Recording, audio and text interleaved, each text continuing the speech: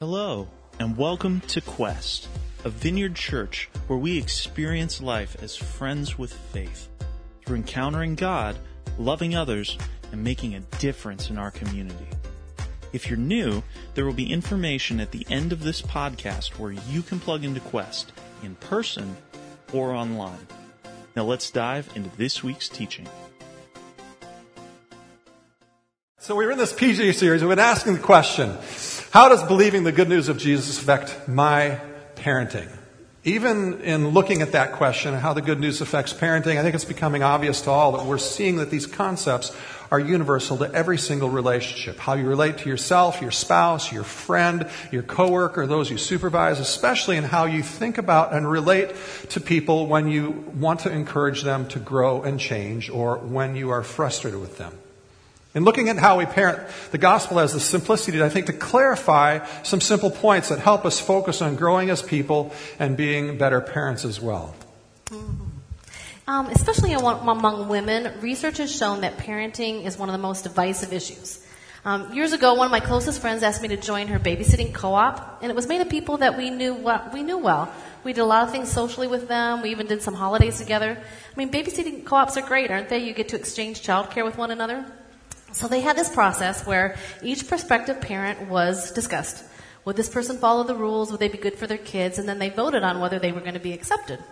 So after the vote, my friend came to me crying, and she says, "You're rejected." And I'm just like, really? Like, why? Like, what is wrong with me? You know? And it just hit that fearful place that we have that doubts your ability to parent. You know, why was I rejected? Was it me? Was it my kids? I mean, at that time, I was a licensed professional counselor with a marriage and family specialty. I'd had 6 years of working with adolescents and kids. I had extensive background checks, so I should have been safe. You know, my house wasn't perfect, but it was somewhat clean. And, you know, what was that? You know, why was I rejected? And I don't say that to have you guys feel sorry for me, but just to simply highlight that women can be weird, right? And, you know, we all still remain friends. I mean, men too, I'm sure. But we all still are friends, and we continue to do stuff. But it was a little bit more uncomfortable, you know.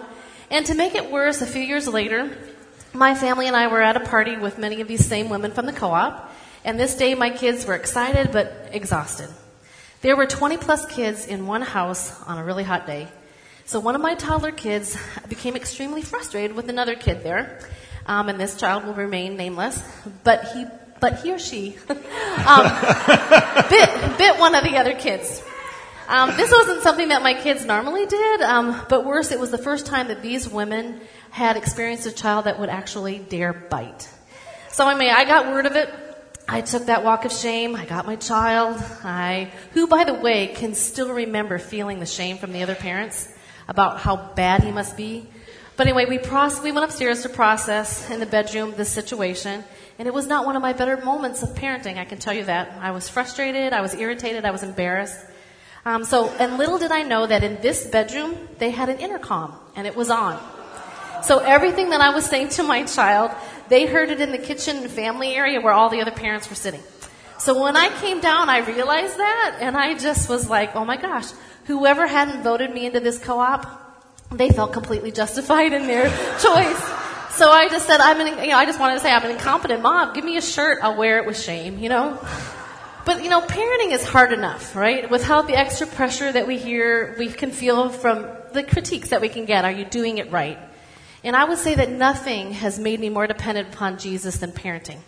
And it just emphasizes how critical it is that we need the support of one another. And so when I was thinking about this experience this week, it makes me remember how much I appreciate this church. A while back, my kids were talking about some conversations that they had with some PKs, some pastors' kids in their school. And they were surprised at how the other pastors' kids just hated being PKs because they had felt so much pressure in the church to act right and that they were always on display. And it led them to resist being a part of church and to have a relationship with God. So I was curious to hear them process and to hear if they felt a similar pressure. But their response was like, gosh, that's just so weird. I don't feel pressure to perform or act in any way. I feel so accepted and supported. And I hope that's the experience of every kid in our community. So from my mama's heart, thank you so much for being that way. Because you guys jump up, you guys take weeks off of work to go on camps and mission trips and volunteer consistently. I mean, you help create a place where we encourage and challenge our kids, but they don't feel judged. And that is something that we really want to protect. So a major desire that we had for this series was that we wanted to bring more hope and joy to parenting. Our past messages have talked about that we are not solely focused on trying to change behavior, but we want to change their heart. And our goal is not just to have these compliant kids that have hearts that aren't changed. We want long-term change. So today we're going to go into more specifics on how we help our kids and ourselves grow in heart awareness and heart change. You know, research from a lot of studies identify what we already know from the Bible, that a foundational principle of positive parenting is connection. So if there is one point that I would ever want someone to walk away from about parenting, it's that need for connection.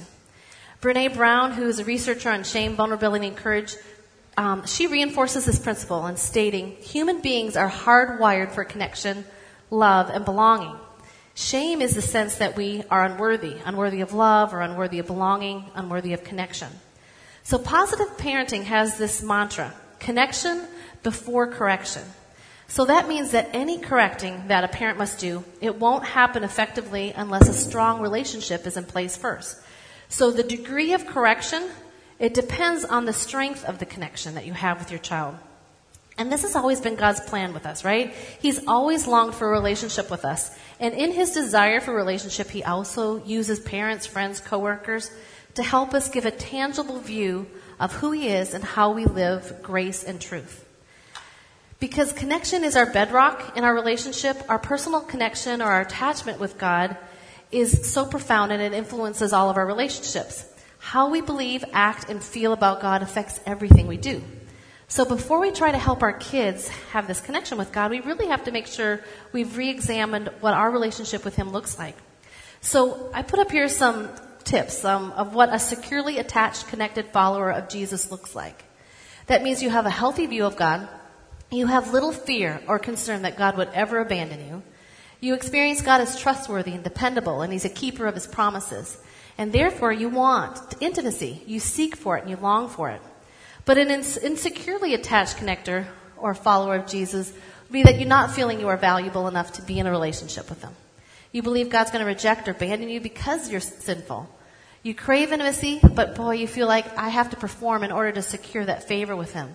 Or you become more self-reliant and independent, less willing to rely on God because you feel like he's unpredictable, unreliable, or untrustworthy. And so God wants us, you and I, to grow more securely in our connection with him and work through us to ensure that our kids are growing in that same secure attachment to him. So let's jump into some scripture to help guide our thoughts about becoming more heart aware and more heart impacting as parents. In this passage that we're going to look at, Paul is talking about what sin does to every heart of every person ever born. It's in Romans 1, verse 25.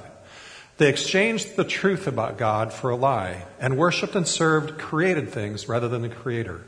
Furthermore, just as they did not think it worthwhile to retain the knowledge of God, so God gave them over. In other words, what he's saying is God let them go their own way. He let them make their own choice. He gave them over to a depraved mind so that they do what ought not to be done. They have become filled with every kind of wickedness, evil, greed, and depravity. They are full of envy and murder and strife and deceit and malice. They are gossips, slanderers, God-haters, insolent, arrogant, and boastful. They invent ways of doing evil. They disobey their parents. They have no understanding of fidelity, no love, no mercy. Although they know God's righteous decree that those who do such things deserve death, they not only continue to do these things, but also approve of those who practice them. So just to clarify, is Paul saying our kids are full of deceit and murder and envy and maliciousness and heartlessness and ruthlessness and a bunch of those things? Well, let's see. Envy. How often do you have to deal with the conflict that results because one of your kids is jealous of the other? Or strife. Is there ever a day when you don't have to deal with some kind of conflict or problem or fight between your kids? Deceit. How often are your children less than honest about what they said or did? Gossip. Do you not find your kids regularly tempted to talk negatively about someone, or insolent, being rude and unmannerly? What parent doesn't have to deal with this all too often, right?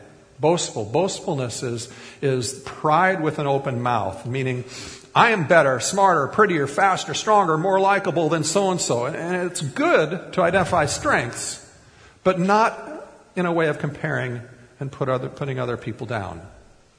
Yeah. So the first step in growing in heart awareness is admitting that our little peanuts are sinners. Okay? I hesitate to use the word sin sometimes because it's got that baggage. You know, it was used for me in some ungodly, shame-based ways. But we need to own that word back and use it because it's critical for us to be able to identify sin, to know what's leading us away from God and what pulls us toward Him. It's not negative or condemning to talk to your children about sin. All loving parents warn their children about dangers, right? You do this because you love your kids and you want to protect them from the things that could bring them harm. So there is nothing more harmful in a child's life than his own sin. Sin has dangerous repercussions, and to be made aware of sin and its power to destroy is good and a very loving thing to do. So as we look at this Romans passage, it's just this classic one on helping us understand the power of sin, and it tells us two main things. First, it teaches us that repeated sin darkens our understanding. We exchange what is clearly good for what is clearly bad. It leads us to not only do what is bad, but we also start approving of the bad. So Paul is talking here about blindness. Sin makes all of us blind to the realities about life and ourselves. Because the problem with your 5-year-old is not that he's punching his sister, but that he feels fully justified in punching her. He thinks she's wrong. She's the problem. Your teenager doesn't think coming in 2 hours late after curfew is a problem. She thinks you're overreacting. She's responsible, and you just need to chill out, right? She is selfishly blind to her and your need for sleep, and also blind to the temptations and dangers that are often more prevalent when you're out later at night. Sin can blind us all, and sin makes us think that we don't need others. And because sin deceives, we all need each other to help us see where we are blind to the consequences of sin. So how does knowing that we all struggle with blindness affect our parenting? So I want you to pause and think about it. Would you yell at a blind person for not seeing? I hope not, right? You know, Jesus loves sinners, and Jesus tells that parable of the lost sheep in Luke 15 where where a man has 100 sheep and one of them goes astray. So what does that man do? Does he get angry at the sheep for going astray? Does he blame it like, why are you lost? No. And I just love what Jesus says. Leave the 99, go get that one that's lost. Put him on your shoulders, care for him, protect him, bring him back to the fold and show him the way. That is connection. That's attachment. So how does knowing that your children are blind and lost in their sin change the way that you think about them and parent them? How does that change the way that you think and relate to your friend or colleague who's struggling with sin and destructive behaviors? Our job is to be the one to go after them, to be that visible version of God saying to them, when you get lost and mess up, I'm going to pursue you and we're going to face this together. So it may be helpful to use a medical example. Like if you were diagnosed with stomach cancer, your focus would not be on the symptoms of cancer, but the cancer itself. So if you had 3 days where you didn't have any pain or any nausea, you'd be celebrate and you'd be thankful for that. But you still want to make sure that the condition, that the cancer was completely gone. You would never go to a doctor that only focused on the symptoms. You want someone to eradicate the condition or the disease. And so it is with parenting. Our kids have a condition. Our friends, our coworkers, we have a condition, and that is that we are sinners. So knowing this, we're grateful when our kids listen to us. We're grateful that they choose to do right when they get along. We're grateful when they're respectful and kind and actually clean their room.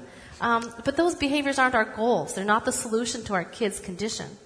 So when those less than positive symptoms come up, like arguing and lying, we're not discouraged. It's just another opportunity that we get to help them know the true physician.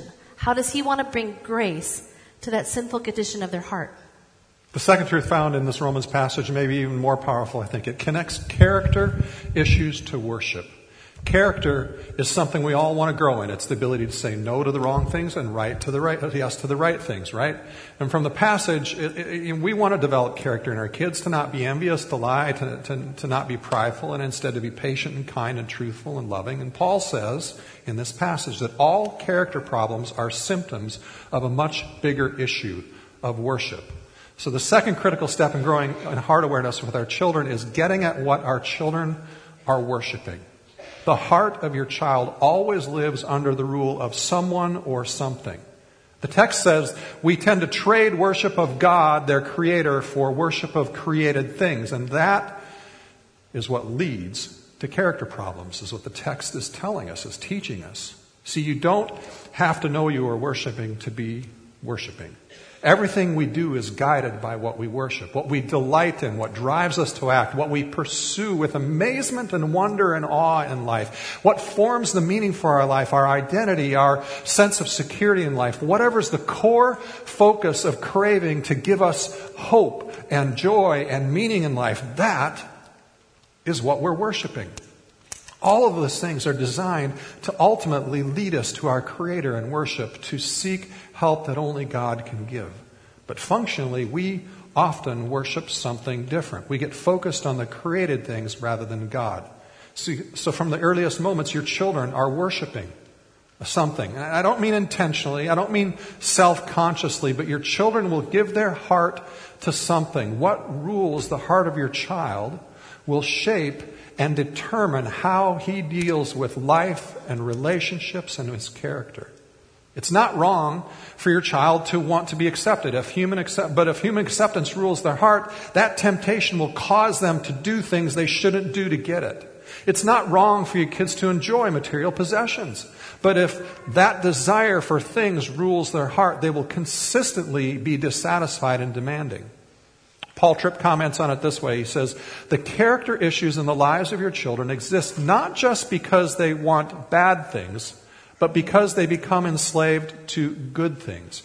You see, a desire for even a good thing really does become a bad thing when it becomes a ruling thing.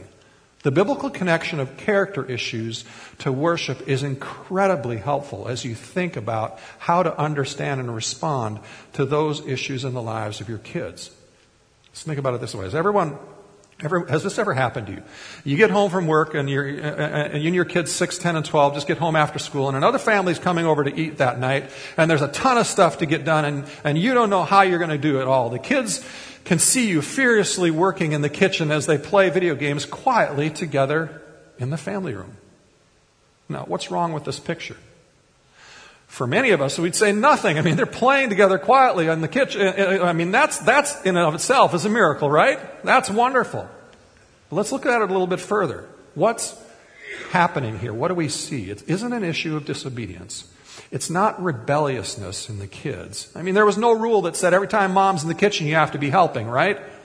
But each of these kids are old enough to see what's going on with their mom. They can see her emotions, the frazzle, the stress that's going on, and they're capable of helping take some of the pressure off.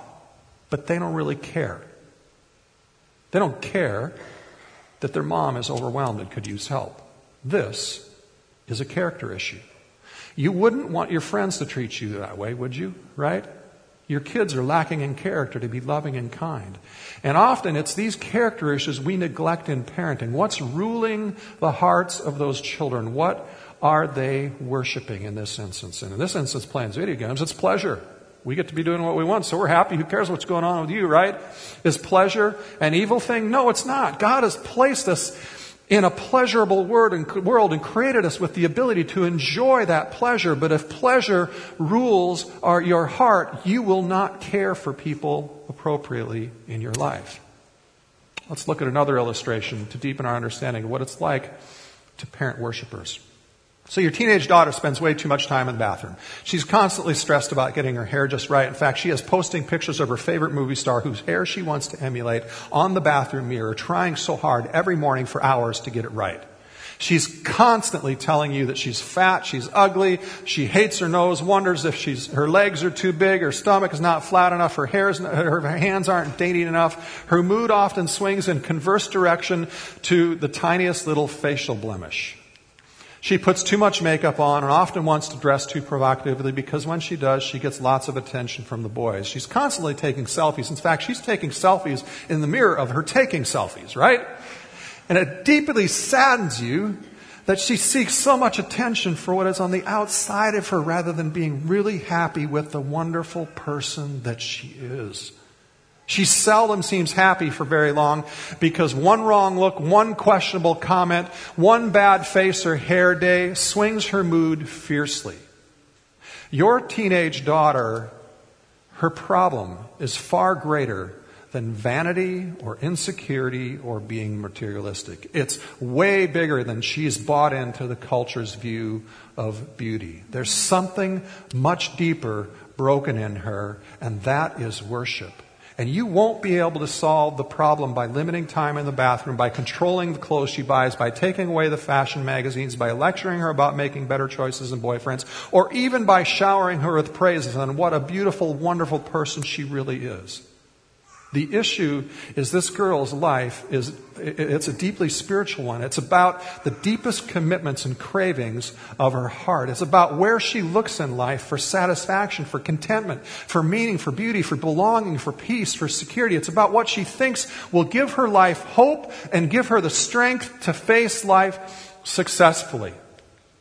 It's about what's functioning as the God in her life. It's about worship. And the heartbreaking thing for this teenager about what she's chosen to pursue for security and identity is that it cannot deliver. And because it can't deliver, it always leaves her feeling short of that place of rest in her heart.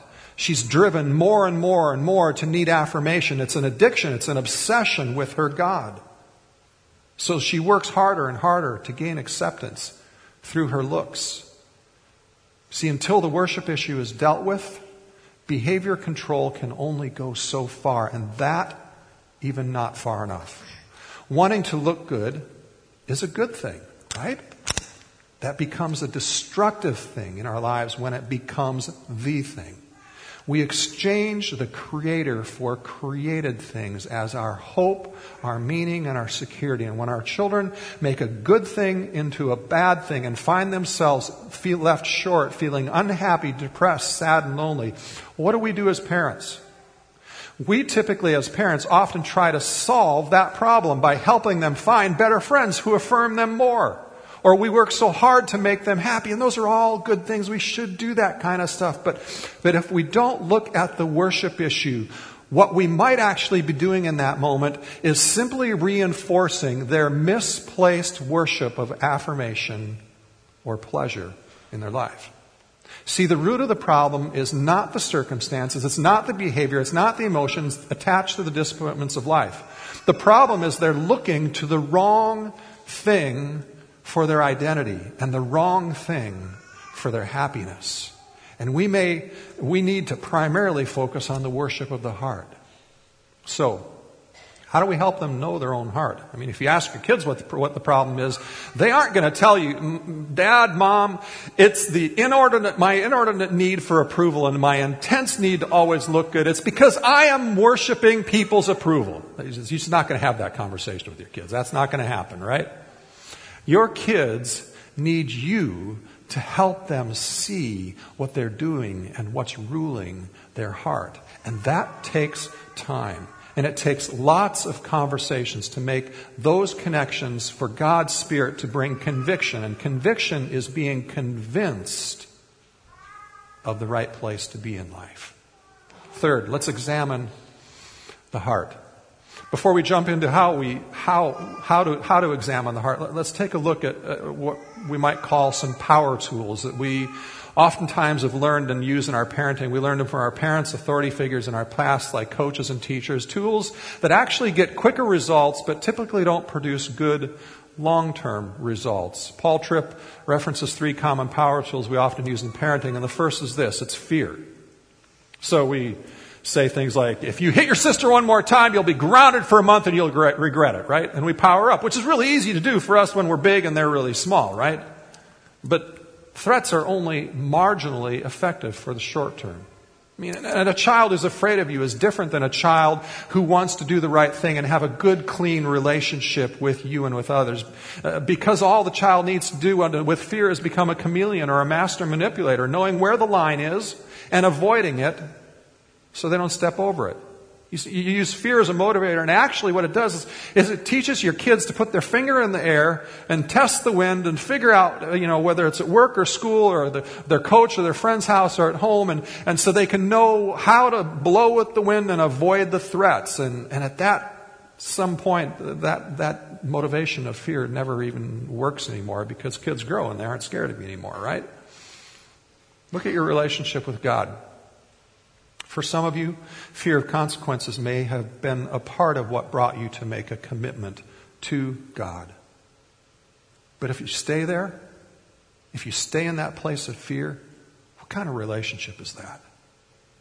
The second power tool we often use is reward. So we get up and we dangle a carrot in front of them and get them to do what we want. I mean, anybody ever, how did carrots ever become the metaphor for reward? I want a Dove bar, a Fudgesicle, or a Kit Kat bar, right? Something the good.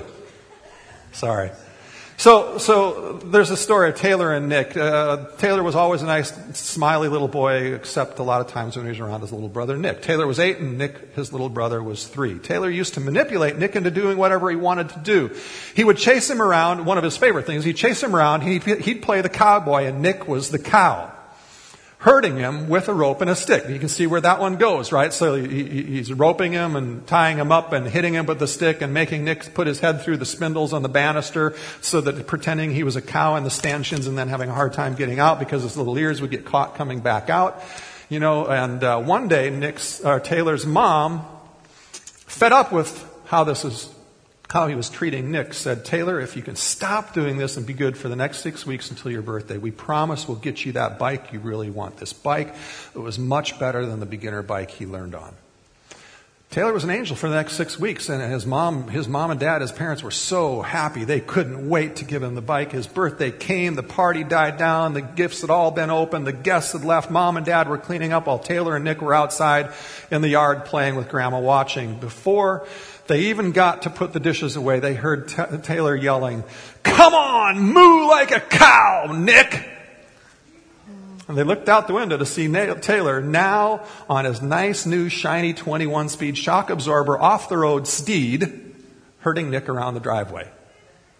Reward results only in temporary behavior change, unless there's something much deeper with it. Is reward always bad? No, actually it's not. I'm not saying you should never use reward. It's a great thing to do, but because God does want to bless our lives. I've been reading Proverbs lately for my own devotional time, and the wisdom of Proverbs says that when we do good, right behavior, it leads to benefits. But just dangling the carrot and then giving the carrot needs something a whole lot more. It needs conversation that gets to the heart of the issue. And the third power tool we too often use is shame. After all I've done for you, this is what I get. Or worse, we use disowning statements. Sometimes I wonder how in the world you could ever be my child. I would never have done what you did. Or we make them feel responsible for our feelings. I can remember when your dad was happy before you became a selfish, ignorant teenager. So we already mentioned at the beginning that shame destroys relationships because it can lead us to feel unworthy of love and connection. Shame is temporarily powerful because kids want their parents to be proud of them, right? But eventually shame will no longer work. It causes problems because it teaches the child to hide and please to get the praise of their parents rather than be real. A long-lasting consequence of shame is that it doesn't teach a child to learn the skill of how to rightly process guilt and then use that guilt to spur them into restoring right relationship and to move forward. Because they just want to get rid of those feelings of shame. So they spend their energy avoiding rather than taking the time to realize where they messed up and how can I make things right. Shame teaches us to shut down and to stuff things to avoid processing and disappointment well. So whether it's disappointment that comes from a parent, a teacher, or a coach, or disappointment in themselves. So if I don't use these power tools for changing behaviors, what do? How do I get my kids to look at their hearts when they're trying to get out of work or craving acceptance or just wanting a boyfriend or girlfriend or being materialistic or just always wanting entertainment? We can help them to examine their heart through consistent loving conversations to see what is bad, their sin, and help them to turn what's good and then help them to turn to the one who truly can help them. So there's 3 questions that can help start your kids and yourselves to look at the heart, to see what is truly ruling it and what are you worshiping. So first question is, what are you thinking? What are you feeling? And what are you seeking to accomplish or what are you wanting? So let's say that your kids are fighting over toys and one of them hauls off and punches the other sibling. So you respond to the screams, you jump up and say, "Hey, share your toy." And they say, "Well, I can." And what do you say? Oh, yes, you can. And if you don't, I'm going to help you, right? You might even add that Christian trump card that we do. You know, Jesus would want you to share, so share. And you give consequences. You know, your toy is going to say goodbye for a while until you can show me that you can share nicely. Those are not necessarily bad things, but they're not the first step in helping someone know their heart. Because how in the midst of their frustration, when they say, I can't share, you try to help them to connect with them in their condition. Because you can say, you're right, you can't share. I think sharing is so hard too. You can't do it on your own. You need Jesus. He is the one that can help change your heart. And he wants to be with you in this. We want to connect with them in their emotions. Because if you want to help somebody deal with emotions, you don't tell them to suppress it. Like, stop being angry. Stop being so sad. We resolve our emotions by understanding them. And if anyone understands emotions, it's the one who created it. So let your kids know that their thoughts and their feelings are okay. Direct them to the rescuer. And listen as you're yelling or screaming, listen to the answers to these questions. Like, what are you thinking? They might be saying, I want that toy and I don't want to share it with anybody. What are you feeling? I'm angry and frustrated. What are you wanting? I want to be able to play with my toy and not have to share. So what's ruling in their heart? It's that pleasure at the cost of others, right? So when they can see their heart, that's when they get to see that they need God. So when they see what's ruling inside, they can confess their sin. And we assure them that there is no need to hide. There's never a need to minimize that sin. But because Jesus has already forgiven them and wants to give them that grace. And that's the connection we're pushing for. So let's apply it to our own struggles. One of the more evident times that I experienced an image of God's grace being with us when we mess up was when I was working with troubled teenagers in a hospital setting. One of the girls had bulimia, so after eating, she was required to not use the bathroom 30 minutes before or 30 minutes after eating. And this day, she had found a way to get to the bathroom after eating. I discovered her in the bathroom vomiting, right? Protocol was to get her out safely and to help her deal with the consequences of her behavior. Yet in this specific situation, I wanted to risk to be a little more personally involved. I sat with her down by the toilet in the filth of the floor, and as she cried by the toilet, I held her hair, and I just sat with her in her pain and her shame and her hopelessness. Now, if you know me, it's a miracle that rivals the parting of the Red Sea because I don't do bodily functions well at all. It had to be a Jesus thing. But I wanted her to see so much that she wasn't alone in her pain. And as employees, we can't share our faith openly, but we were using the 12 steps. And she was fully experiencing steps 1 and 2, knowing she was absolutely powerless, right? And she desperately needed someone greater than herself to make it through. And these steps are true for all of us. And sometimes we need others to sit with us in our shame and our sinfulness, being that tangible presence of God. So God has used that image for me so many times in my own life when I mess up. And I don't change or I don't even want to change. And I am reminded that He is the one who sits with me in my filth. He never abandons or rejects me in my need, and He wants more for us because He is always for us and He's always with us. So correction comes after connection because grace is a gorgeous thing. The most powerful force of transformation in the universe is the love of Christ. So enjoy the process with your little peanut sinners, right? Don't pressure them to spend all your time trying to sniff out sin. But when they do sin, we get to remind them of Jesus, what He has done for them, and how He wants to be there for them. Come on up, worship team. The parenting journey is a marathon, not a sprint, isn't it? So we need to learn to be okay with little steps and with many day-by-day conversations. And as you do, the invitation that we hope you get from this whole series is to settle into that rest that God wants to give you, that you don't have to carry the weight of this. God is carrying us and carrying our children. Salvation comes from Him. Just join Him. Let Him use you as a tool in His hand. For all of us, let me ask this question. How are you welcoming God's insight and other people's insight because you are also blinded by sin, like your children? So practice these questions for yourself this week, with your friend that you're talking to who's trying to figure things out, and with your children. What are you thinking? What are you feeling? What are you seeking and wanting? And how can these questions help you redirect your heart or their heart to worship God. See, God has such a good plan for you as parents and for your children, for all of our lives. He wants us to learn to shape the souls and lives of other people and to have fun doing it. It won't always be fun, but the result will be fun. He wants us to be successful at it. Would you stand with me as we pray? Father, we just ask that you would come by your Spirit, and you would do that in each one of us, Lord, that you would this week help each one of us become more aware of our own blindness, and help each one of us become more aware and more compassionate to the blindness of those around us.